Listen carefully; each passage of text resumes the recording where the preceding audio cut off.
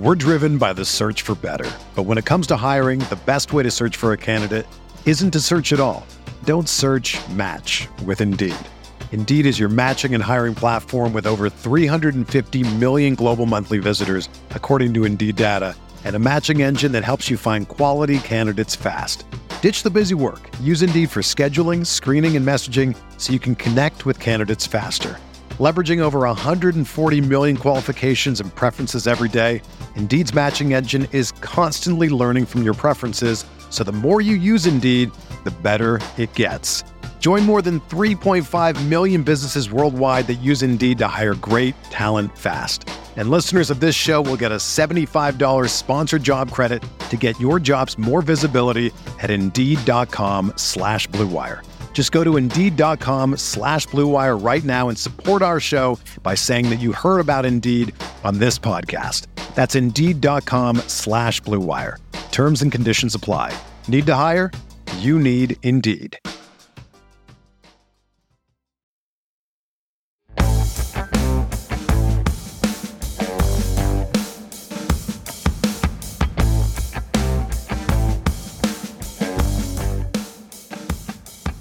Our biggest takeaways from week 3. That's what we're talking about today on Stealing Bananas. I'm Ben Gretch. You can find me on Twitter at Gretch. Find my Substack, bengretch.substack.com.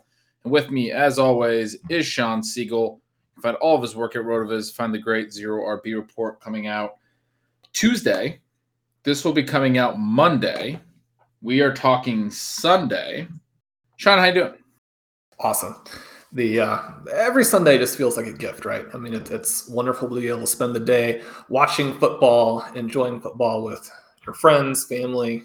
I just feel very blessed to be able to do this and be a part of it. Things are going great with the site. Rotoviz has been really exciting. Matt Spencer has added some new features to the Monday review, so you're going to be able to do some really cool stuff when you log on there tomorrow/today. I know listeners are getting this Monday morning. Dave Caban has done some incredible stuff with the new data we have for cornerback wide receiver matchups. Make sure you check his articles. It's on Friday or Saturday and just has an amazing wealth of information to help you prepare for your DFS, your start sets, all those things with wide receivers and how they match up with opposing defenses and corners and that kind of thing. But then we had some crazy games here on Sunday and so much fun. So I think the first thing for me is when you have an NFL record 66-yard field goal from Justin Tucker, it kind of only makes sense if you're a long-term Lions fan that it would come against you in a situation where you had the game won there. The Lions did a lot of great things. Number one, congratulations to Justin Tucker. He's probably better at his position compared to the field than any other NFL player. We don't focus a lot on kickers, but when you hit a 66-yarder to win the game, you deserve. That dude never misses. Like, you knew he was going to make that. Well, and I know all the kickers do this, but like his velocity as he approached the kick and like how his body was moving when he planted. And then as soon as it's off his foot, you're like, that's got a chance, right? Because earlier in the day, we saw the Cardinals try a 68-yard field goal, and Matt Prater, who had the record before, right? Matt Prater got into that 68-yarder, and it was dead center too. Unfortunately for the Cardinals, that one did not make it all the way. Gets returned all the way for the touchdown. One of the things we saw in these two games is that even when you're playing sort of top NFL teams against bottom NFL teams, if the game kind of goes the right way, these can be very competitive Sunday afternoons. Oh, absolutely. Yeah. I was gonna bring up that other kick when you first started talking about the Tucker kick, because those were honestly probably the two most exciting plays of the game of the entire day was these two field goals, and it is pretty hilarious that you had a game-winning, record-breaking kick, longest kick in NFL history, and it wasn't even the longest attempted field goal of the day. There was also a longer attempted field goal by 2 full yards. We were very nearly at a full 69-yard field goal for Denny Carter's boy, Matt Prater. And we know Denny Carter loves the old 69 number anytime that one pops up in any kind of thing. So I thought that was super close to being quite a hilarious thing. If Matt Prater could have set the record with a 69-yard field goal, instead, a half hour later, Justin Tucker sets it with a 66-yarder. We've talked too much about kickers already at this point, but yeah, it was it was a reminder, those two games, like you said, a reminder that bad teams can win, good teams can lose. Pretty much anything can happen on an NFL Sunday. I thought Jacksonville, might actually go on and win that game, and certainly Detroit could have won. I mean, before Tucker's kick, it needs to be said there was a clear delay of game on third down where Lamar Jackson just threw the ball away, and that was flagrant. I mean, that cost the Lions the game. I mean, they literally had to cost be them the game. Yeah, pretty upset about that. They wouldn't have had time to get the yardage back. He's not making a 71-yarder. I mean, I wouldn't put it past him, but I don't think he's making the 71-yarder. They didn't have any timeouts. They almost certainly weren't going to be able to get back into good enough field goal range. So that was pretty wild. But yeah, no, in the Arizona game, it was nice to see our boy James Conner score twice. Chase Edmonds got a carry inside the 5 early, and I was like, oh, cool. So James Conner has absolutely no value. But as the game worked out, he winds up scoring 2 touchdowns, which was great for me because I convinced you that we should play Conner over Moss in our Dynasty League this morning and sent you an email about 10 minutes into the games before Moss had even scored about how I just wrote a quick note that was like, you're probably not going to see this till later, but I don't want to forget that Moss looks really good and Conner looks like Conner. And I definitely got this one wrong. And Moss went on to score not long after that email. He looked great today. Really excited about Zach Moss. He's one of my biggest storylines and things that I was excited about in week 3. But it was cool to see Conner get the 2 TDs as well. Yeah, he looked good. He did what we were hoping. This was a little bit more of a normal Cardinals game here, and normal in some ways that maybe we don't like. DeAndre Hopkins, we know that he wasn't anywhere close to 100%, but he was kind of taken out of the game. The 2 main targets for the Cardinals were Christian Kirk, who went over 100. His second very big game of the season. Looks like he may be kind of establishing himself as an NFL wide receiver. That was good to see for Kyler Murray fans, for Arizona Cardinal fans, certainly for people who have Christian Kirk in Dynasty. He looked good again today, able to get behind the defense, and Murray finally able to find him on these types of plays, which they haven't been able to hook up on before. Unfortunately, there was some more AJ Green maybe than we want. A week after Rondale Moore led the team in targets, had some big plays, just was not on the field very much. Now, he did have a scheme touch for him again at the goal line, so that kind of thing is encouraging. Got tackled, 6 inches short of the goal line. And that sets up for Conner. So we have some of these things. Conner looked more explosive. He made a fantastic one-handed catch. So he's going to be involved. We'd like to see that. He was one of our 0 RB picks. You mentioned Zach Moss. Man, we had a shot at him in our Chasing Stolen Bananas team when he was dropped after he was not as involved the first couple of weeks. We bid over 600. That wasn't enough. We should have bid all the way on him. But he looks good. So we had some of these plays. One of the other, really the biggest play in that Cardinals-Jacksonville game was a flea flicker attempt that the Jacksonville team tried to pull off when they really had the momentum, right? Trevor Lawrence is playing pretty well. They had just gone down the field. James Robinson, really his first flash sequence of the season. He just slashed right through the Cardinals for a bunch of long runs, score a touchdown. They're in great shape. They do this flea flicker. He doesn't have time. He throws it instead of just taking the sack. That was it was great for us. We had the Cardinals in on every single team, I think. They returned that for a touchdown. That really changes the game there. But I do think that the Jacksonville Jaguars and Trevor Lawrence looked better today. They did look better. They still didn't look great. I mean, better. Lawrence has shown a lot of talent throwing the ball already. We talked, I think, last week about it. He looked good on his TD to DJ Chark back in week 2. But he only completed 14 passes, I think it was last week, on 30-something attempts. Today, his completion percentage was, reasonable, over 50%, solid. He looked good, but I don't know. I wasn't that impressed. I mean, he threw another good TD to actually, I think the one back in week 2 maybe was the Marvin Jones. I don't know, but the one today to DJ Chark was nice. But yeah, I mean, I guess my whole thing is I just want to see Laviska Shenault do something. I mean, that's all it is, Sean. Yeah, he had a couple nice plays in this one, and it seems like they need to use him more. It was another kind of weird game, and I don't think he was 100% either, and that probably affects the snaps and the ways that the guys were used. He had a couple nice catches early. There were a lot of plays that were just Marvin Jones and DJ Chark on the field. So again, for people who drafted Shenault early, that's not the lineup that you really want to see on those plays. I think this team is coming along. I think these guys like Robinson, like Shenault, are going to score more points. And it was an encouraging game for Chark, who got open a lot, had maybe some other opportunities, makes a beautiful play on that touchdown. The ball's well thrown. Then this Ravens-Lions game, beyond just the long field goal, there were a lot of other interesting storylines, right? On the Ravens side of the field, Lamar Jackson, a lot of beautiful deep passes, many of which weren't caught. Marquise Brown had been having a breakout through 2 weeks. He had a stretch in this one where he dropped 3 potential touchdowns in a pretty short time period, all of them deep passes. Now, the first one, he appears to be open. That ball may have been tipped right before he had a chance at it. We all know that that is a difficult catch to make. That one may be an excuse. But then he had like a 70-yard touchdown and a 40-yard touchdown, both of which just pure drops. It just appeared nervous on those. And then the result of that, as the game goes along, Mark Andrews, a huge game, over 100 yards. But with all of those drops, they set the Lions up to win.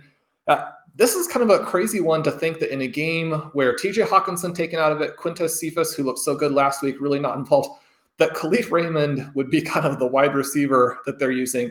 And then for someone that we have on a ton of our teams, it was really cool, I thought, to see DeAndre Swift looked so good again today. He had a line of 14, 47, and 1 on the ground. It was kind of unfortunate. He was stopped on a reception kind of at the 1-inch line later. Then they have a quick play, doesn't get in.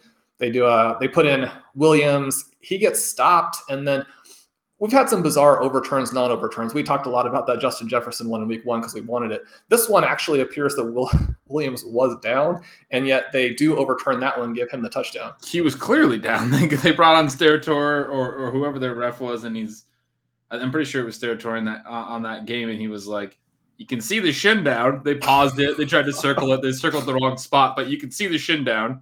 And he's like at the 1-yard line, he's well away from the goal line, and they overturned it. It wasn't just that they were like, we can't, it's inconclusive. They overturned the call on the field, and then the broadcast team paused it and showed you where he was down a full yard shy, because then his shin came back up for anyone who didn't see it, and then he crossed. And so they just missed the shin down or something on the review, because it was sort of in the pile of bodies, and after his shin comes back up, maybe it looked to them like, oh, look, he did cross the line.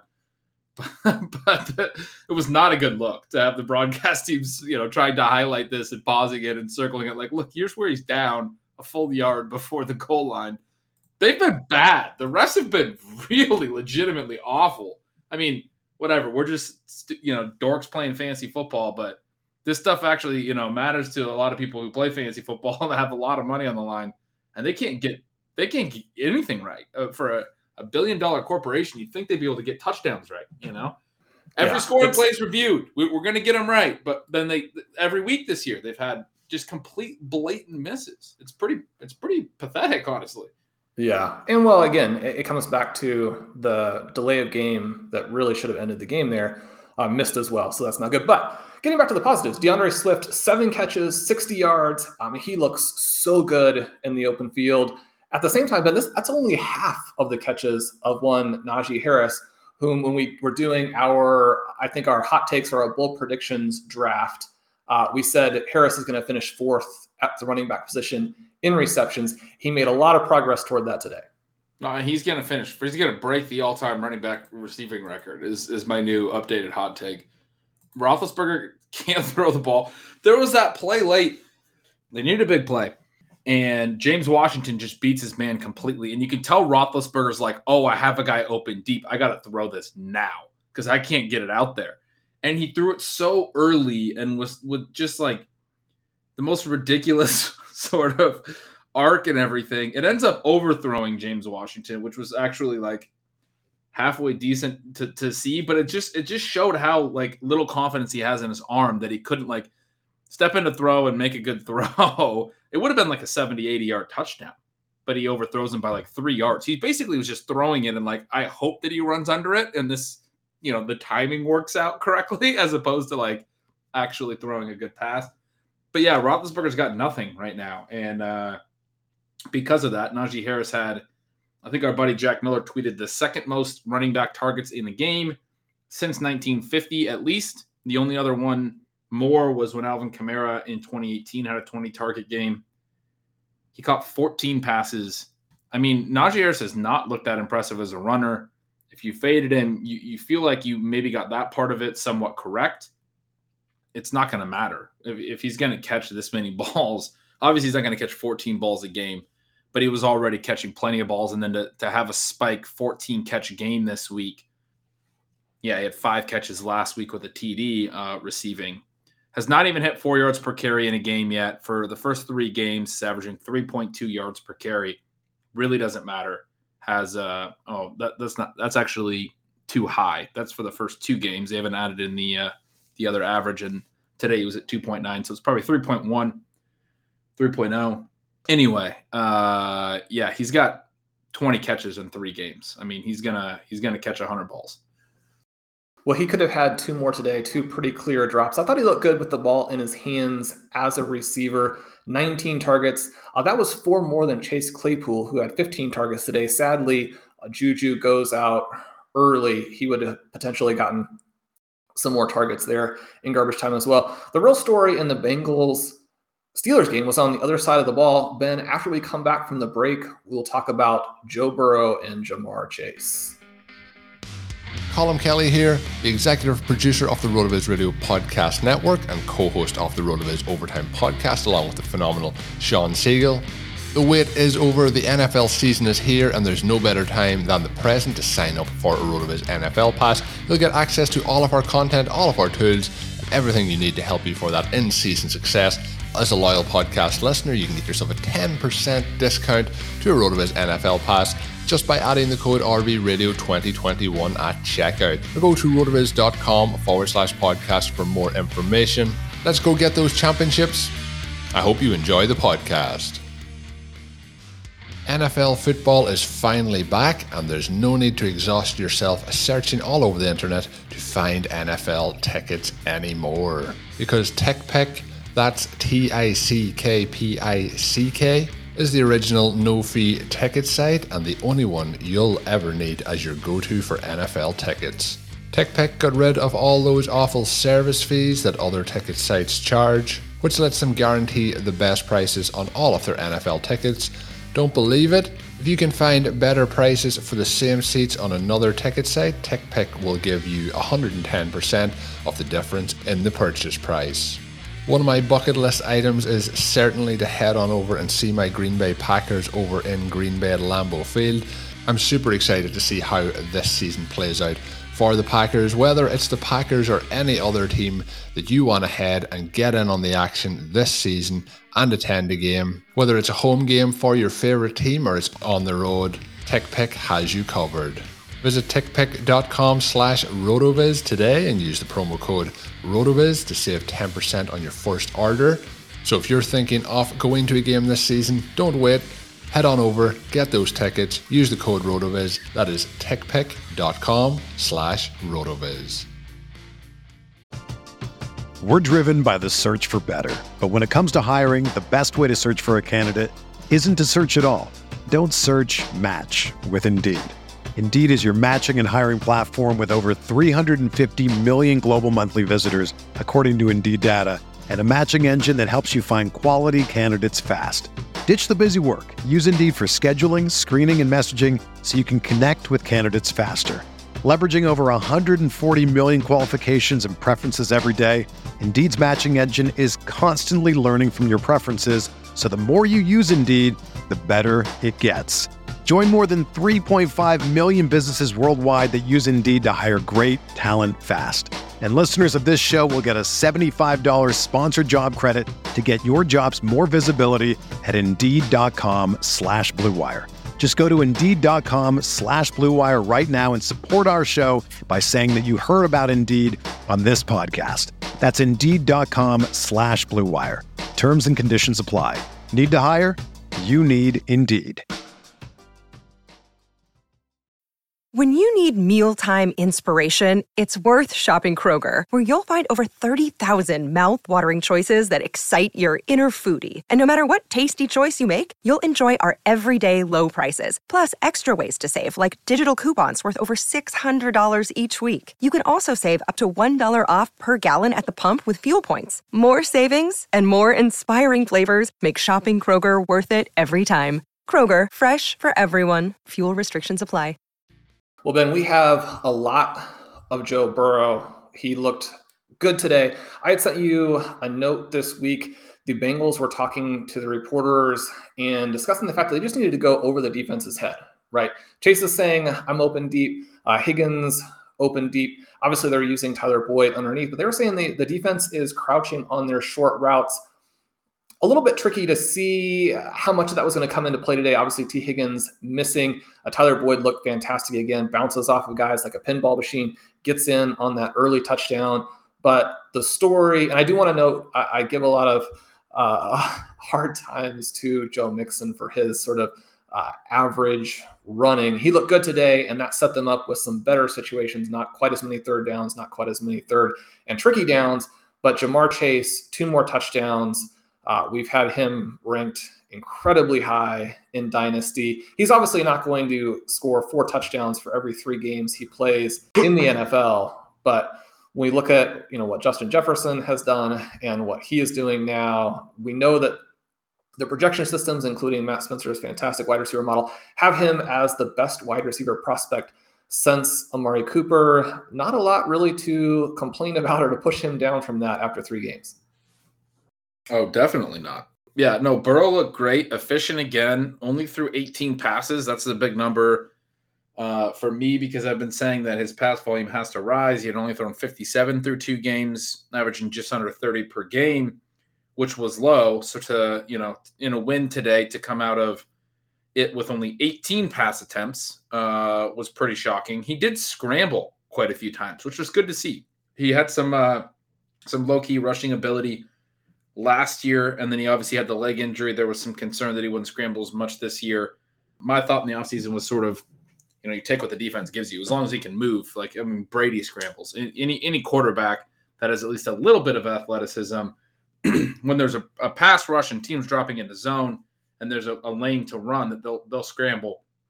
He looked pretty fearless doing it. Didn't really even slide. He took a couple hits doing it, which you'd like to not see. But that was part of why he only had 18 attempts. He ended up with 5 rush attempts. I don't know if any of those were kneel downs, but I think he had 1 called back as well. It was a decent-sized gain because he only has 5 carries here for 7 yards in the box score. I felt like he actually would have had more rushing yardage than that.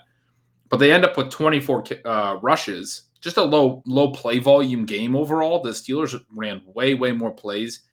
Ben Roethlisberger threw 58 passes in this game, which is, I think, more pass attempts than the Bengals ran offensive plays, if I'm adding this all up in my head correctly. So that is, one thing that was a little bit lopsided here for the Bengals. They got out ahead and they got kind of conservative and things didn't really work out well from like a play volume perspective and continuing to keep things going. But, that in some respects, it reinforces the point about Roethlisberger being dust because they got so many plays on offense and couldn't get any points and get back in the game and force the Bengals to do anything. I'm hopeful, obviously, that in some other games, the Bengals will have to eventually throw 30 times, 35 times, maybe 40 times down the road. And when Higgins is back and the way Chase is looking like this, particularly how efficient they've been, this should be a really fun passing game. Yeah, and if you have any leagues, especially dynasty leagues, but any leagues where Joe Burrow is available and there's still a window in your league to buy low, you want to make sure you do it because that window is going to close. This Bengals passing offense is going to be absolutely electric.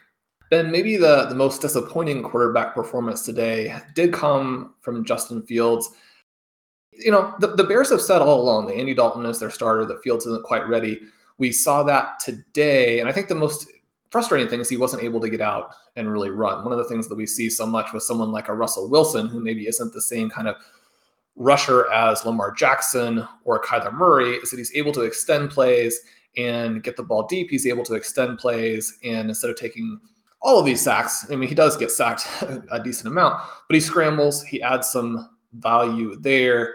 Fields just looked overwhelmed, right? And I think that one of the things that is unfortunate for him is that the Bears just don't have a lot of weapons at this point. I've kind of gone back and forth with a variety of people about drafting Allen Robinson, where he was going. The fact that he doesn't separate is a real concern for me. You've got to throw to him covered. I think that's a more difficult thing for a rookie QB in his first start. Darnell Mooney had looked very good the first couple of weeks, especially last week in week 2, getting open a lot. We didn't see as much of that today. Cole Kmet, some nice plays, but again, not necessarily getting open.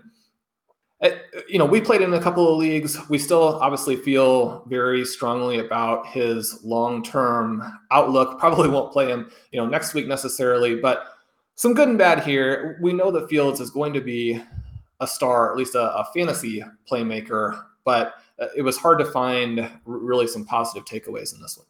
Well, and I'm going to go sort of a completely different direction with this, because I don't think a lot of it was on Fields. I don't think there's really any way he could have been successful in this game. The game plan was absolute, I want to swear. Can we swear on RotoViz Radio? Just dog crap. I wanted to put an expletive in front of that as well.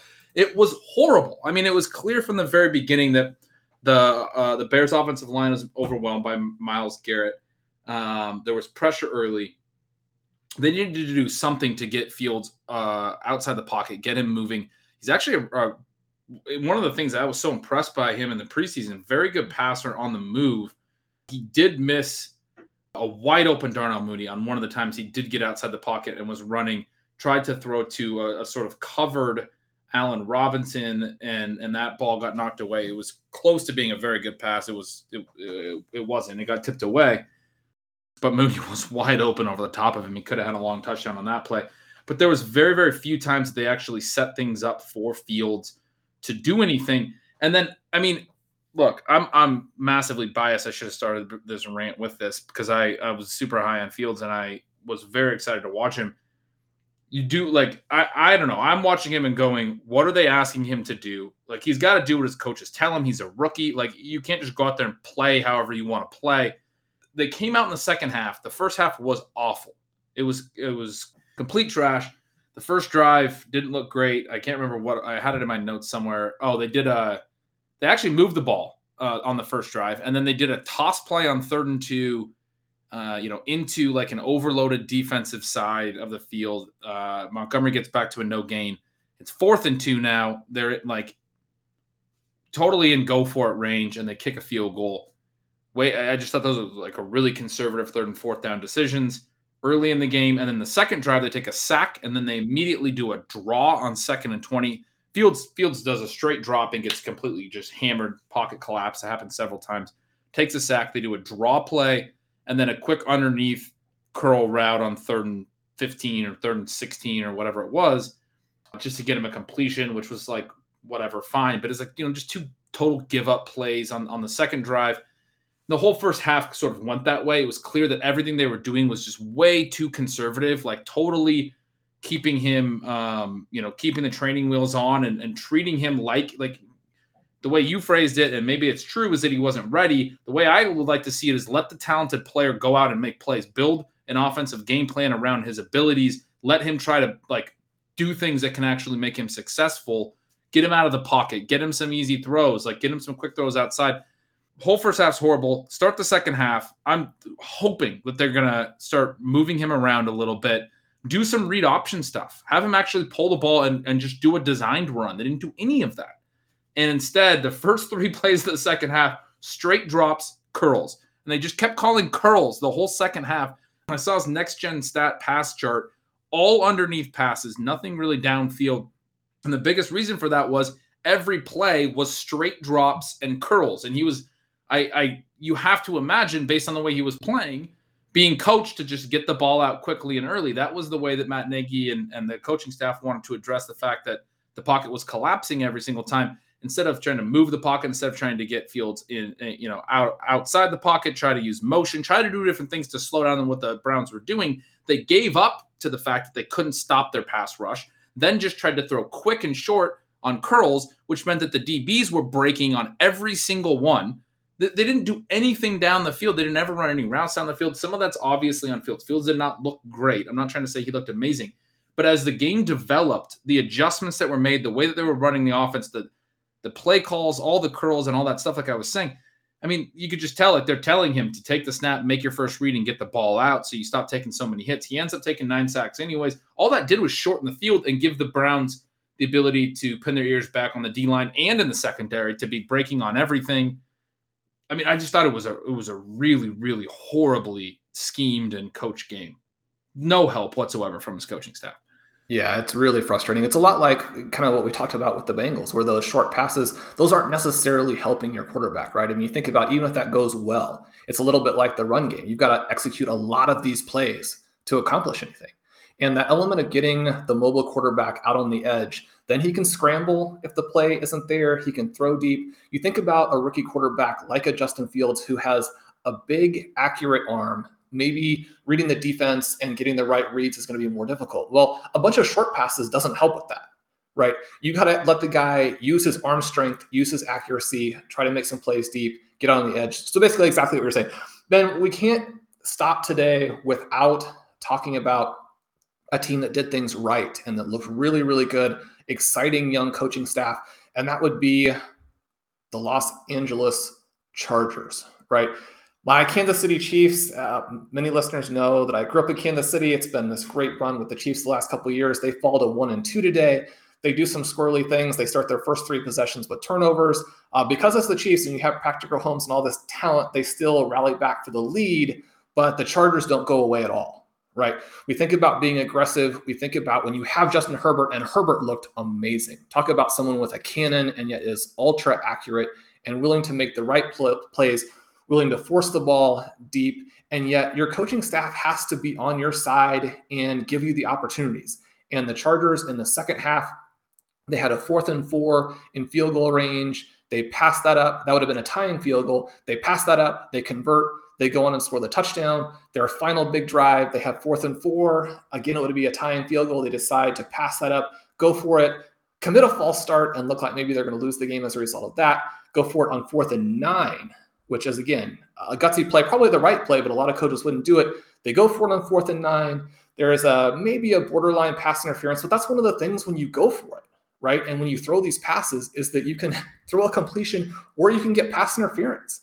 When you have all these guys trying to cover for multiple seconds deep, you can get a hold, you can get a pass interference. When you have Mike Williams and Keenan Allen, then obviously you can actually get completed passes. The Chargers won because of courage from their head coach and that kind of thing. A great game from them. They look very, very good. Yeah, that was super exciting. That was very similar to week 1, and I don't know if we made it if it made it into our conversation week 1 or if I was just talking to you about it off the air. But at the end of the Cowboys game, Cowboys Bucks opener, the Cowboys they had 1 4th down that they should have went for. They kicked the field goal right by the end zone, but their last possession, they wound up settling for a field goal, and then Brady went down and drove down and kicked the game-winning field goal. About 90 seconds left. They had a 4th and 6, and I was saying they should have went for it there. It was very similar, where the Chargers had the option of taking a field goal. It was a longer field goal. It would have been about a 52-yarder. But to your point, even at 4th and 9, and they were planning to go for it on 4th and 4, it would have been about a 47-yarder. I mean, they had this chance to kick a field goal to go ahead by 3, but there's 48 seconds on the clock, and they're very aware that with 48 seconds on the clock, if they kick a field goal there, that Patrick Mahomes is going to have another opportunity, right? And so they decide to go for it and try to win with their offense in that moment. It was very similar to that Cowboys game. The Cowboys, I felt like, kind of wimped out. The probability models and everything supported the Cowboys' decision. I imagine today they also would have said that the Chargers should have kicked that field goal to take the lead with under a minute left, kind of without context because it's the big picture thing, but the models aren't going to know that, like, hey, Patrick Mahomes is on the other side. What was weird was that they got down to the 4-yard line, and they could have then run it all the way down and just kicked the game winner, and then they threw to the end zone and scored with 30 seconds left, missed the extra point, and then you're like, oh, they're going to lose this game by 1 point. That was a little bit. Yeah. I mean, I was yelling on not for the Chiefs and not for fantasy, but just for strategy. I was like on the previous play, or actually it was for the Chiefs. I was like, because Mike Williams didn't get in on the previous play. And when the defender is throwing him out of bounds, I'm like, let him score. Yeah. I mean, you've got to let him score right there. Yeah. I was blown away. I mean, we talk about all the great things the Chargers did. It made no sense, right? When they went for an actual play on the next snap, like, what are you doing? You've got an extra point distance play to end the game here. And to be fair, he goes and misses the extra point. So then in that regard, but it was actually closer than extra point distance, right? The extra point's from the 15 now. Yeah, the old time extra point. Yeah, the old time extra point. I mean, I think he, their kicker almost certainly makes that kick. Yeah, that was crazy. From a fantasy perspective, probably the most relevant things in this game, obviously Mike Williams looking great again. At the running back position, we've talked a lot about Clyde Edwards-Helaire. He does have the early fumble. One of the things that I like here, I mean, he hasn't played very well. Andy Reid has made some game management issues, but you can see the difference in quality of coaching and in terms of people who understand the kind of reinforcement that actually works. They go right back to Edwards-Helaire. He has a 100-yard rushing game. He actually does score a receiving touchdown. Now, this is actually the recipe for the Chiefs to lose, right? If Clyde Edwards-Helaire rushes for 100 yards, you know that there are some other things going wrong, which again, this was the second week in a row where teams took away Tyreek Hill. But you do like to see Edwards-Helaire look a little bit better. You like to see him score the receiving touchdown. The kind of unfortunate storyline kind of going across the two teams, Eckler looked good. He had a number of receptions. Edwards-Helaire looked good as a runner. Both of these guys lost goal line touches. Yeah, I mean, Edwards-Helaire definitely lost some to Darrell Williams. I noticed that. And he did have one from like the 10 where he cut through the defense a little bit, gained maybe 6 or 7 yards, and then just got popped and knocked back like 4 yards. And I was like, oh, that doesn't look like a guy who can like run through a tackle inside the 5 and finish the TD. And the reason I was going, is like, they're going to take him off the field here. And sure enough, the next play, I mean, he did take a big hit, but the next play he had run them down inside the 5 from the 10 or 11 yard line. They pulled him off the field and had Darrell Williams in there. I didn't actually see the Eckler side of that. The Chargers were using Roundtree down there inside the 10. Now, he wasn't very successful. And so it is something where I think in some ways you're giving the defense a sense of what play you're going with. Roundtree has the size. He has flashed on some plays, but Eckler just looks so good overall. Now, one of the things we talked about with Eckler, it's not even so much necessarily losing goal line carries as just that his overall rush EP numbers are always going to be a little bit lower than the guys who are like clear first round picks. Now, if he catches passes at this rate and has some goal line touches, which we've seen so far, and you have plays like the receiving touchdown, both of these guys get in as receivers. The Chiefs are so well coached. They prepare so well. They're a very good team even without Patrick Mahomes. I think that falling to 1-2 today, you've got to be disappointed on their side of the ball because not only did they have this string of turnovers, and then Patrick Mahomes has a fourth one later on, but they had back-to-back plays on this early drive where Eckler scores a touchdown and basically a broken coverage means there wasn't a defender on his side of the field there as he kind of goes in. I mean, Austin Eckler cannot be the guy that you leave uncovered. Then the Chargers go for 2. Again, their kicker was struggling today. I felt bad for him. Luckily, I mean, even though I'm rooting for the Chiefs, luckily that doesn't cost them. He doesn't have to worry about blowing a game. The Chargers go for 2. The Chiefs never go out and cover Mike Williams. He's just uncovered the whole way. You rarely see that kind of thing at the NFL level. So Chiefs made some mistakes today that you would expect them to clean up. But Eckler looking explosive. If I'm starting Eckler in leagues, I'd like to see him even more involved on some of these highest value touches. Yeah, definitely. I mean, if he's giving up any of those touches inside there, that can be a problem for sure, and certainly a problem for Clyde Edwards-Helaire. I will be absolutely keeping an eye out for that when I dig into the stealing signals for this game. That's a really interesting note. Any other games that you wanted to hit on? I don't know what did you get to see the Bills game yet? I was following that one, obviously, and we saw the big bounce back from Josh Allen. We saw a lot of points that did not go to Stephon Diggs, so that's right. That was always that was the frustrating thing that I wanted to commiserate about, but I don't know. I'm still not that worried about him. Yeah, I mean, he should do very well. It's good to see the Bills bounce back. And even though Washington had a little bit of a down game overall today, we were excited for Patrick Kerrane, who I probably shouldn't keep bringing this up because Pat's all over all kinds of guys. But he was a big Antonio Gibson fan. We talked on the shows last Wednesday that there were some positive things for Gibson in the receiving game. Today he goes for the 73-yard receiving touchdown. We continue to have Gibson as one of the most explosive backs in the NFL.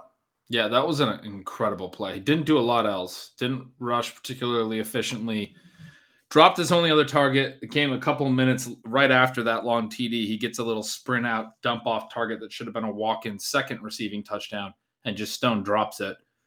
But that play was enough of a, for his day in terms of, he again didn't do everything well, but the team is not going to be down on him or anything like that, because he made a tremendous individual play to score a touchdown on that play. And it was, at a point in the game when the game was still in question a little bit, I think. I can't really remember exactly when it was, but I think it was 21-0, but it got him to 21-7 in the second quarter. And then they got closer after that. So they did. It was a big part of having that game be competitive there for a while. Probably the other big storyline for the week and for us, because we were always drafting 8 to 12. Some of the guys in that 8 to 12 range now are starting to take off, like Jamar Chase. So we probably have to not look at that as a problem, especially when Christian McCaffrey is injured, Dalvin Cook doesn't play. The back half drafting spots are starting to look better and better. But we did have a touchdown from Saquon Barkley today, and it turns out that if Darius Slayton, Sterling Shepard, those guys all go out, they then are willing to throw the ball to Barkley. Yeah, that was nice to see. If he's the last guy on the entire team, that they will throw the ball to him. No, I mean, we kind of expected that, right? That his workload would be ramping up, and it was much bigger. They made Devontae Booker a healthy and active today. I saw some speculation from a beat reporter that it was sort of a numbers game because of some of their other injuries. They needed to have an extra player up at a different position. That all makes sense, but which means that in all likelihood Booker will be active most weeks. But they felt comfortable enough with Barkley to do that, and then in doing that, Barkley basically got every single running back touch. Elijah Penny, their fullback, got a couple, and this Gary Brightwell, who must play more on special teams than Booker, was up, and he got one carry. But otherwise, I'm sure he was just up as the backup, reserve running back. But special teams guy, Barkley ends up with 16 carries. He winds up with 6 catches. He has 94 total yards. Pretty strong workload. It was exciting to see him. He looked a little like he had some burst at times as well. He had a little bit of his old gallop going and things. So I was very excited to see Barkley look like that today.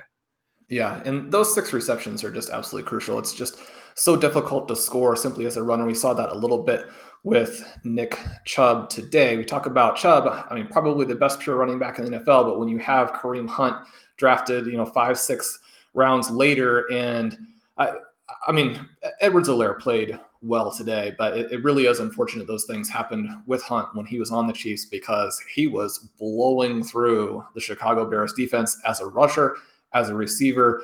One of the best running back performances I've seen in quite a while. So we're seeing some developments. We saw a lot of kind of bounce back things today. I have Josh Allen in an industry league where that team had been winless. Hopefully the big game today pulls it out.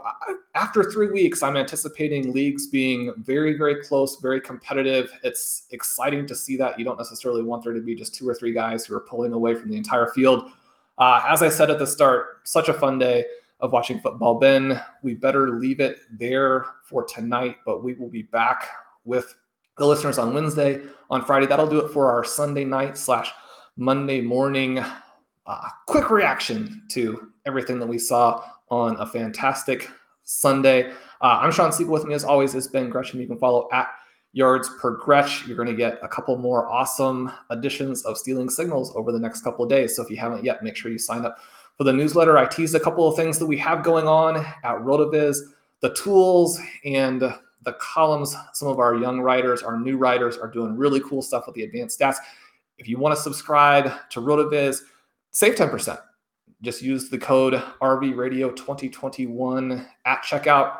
You'll be able to get our episodes earlier if you subscribe to our individual feed. Leave us a rating and review. You guys have been amazing with that. We can't thank you enough. The Stealing Bananas community has been fantastic. Good luck on Monday night with the things that you need. We hope you pull out your games by a point or two this evening. And until Wednesday, have a good one.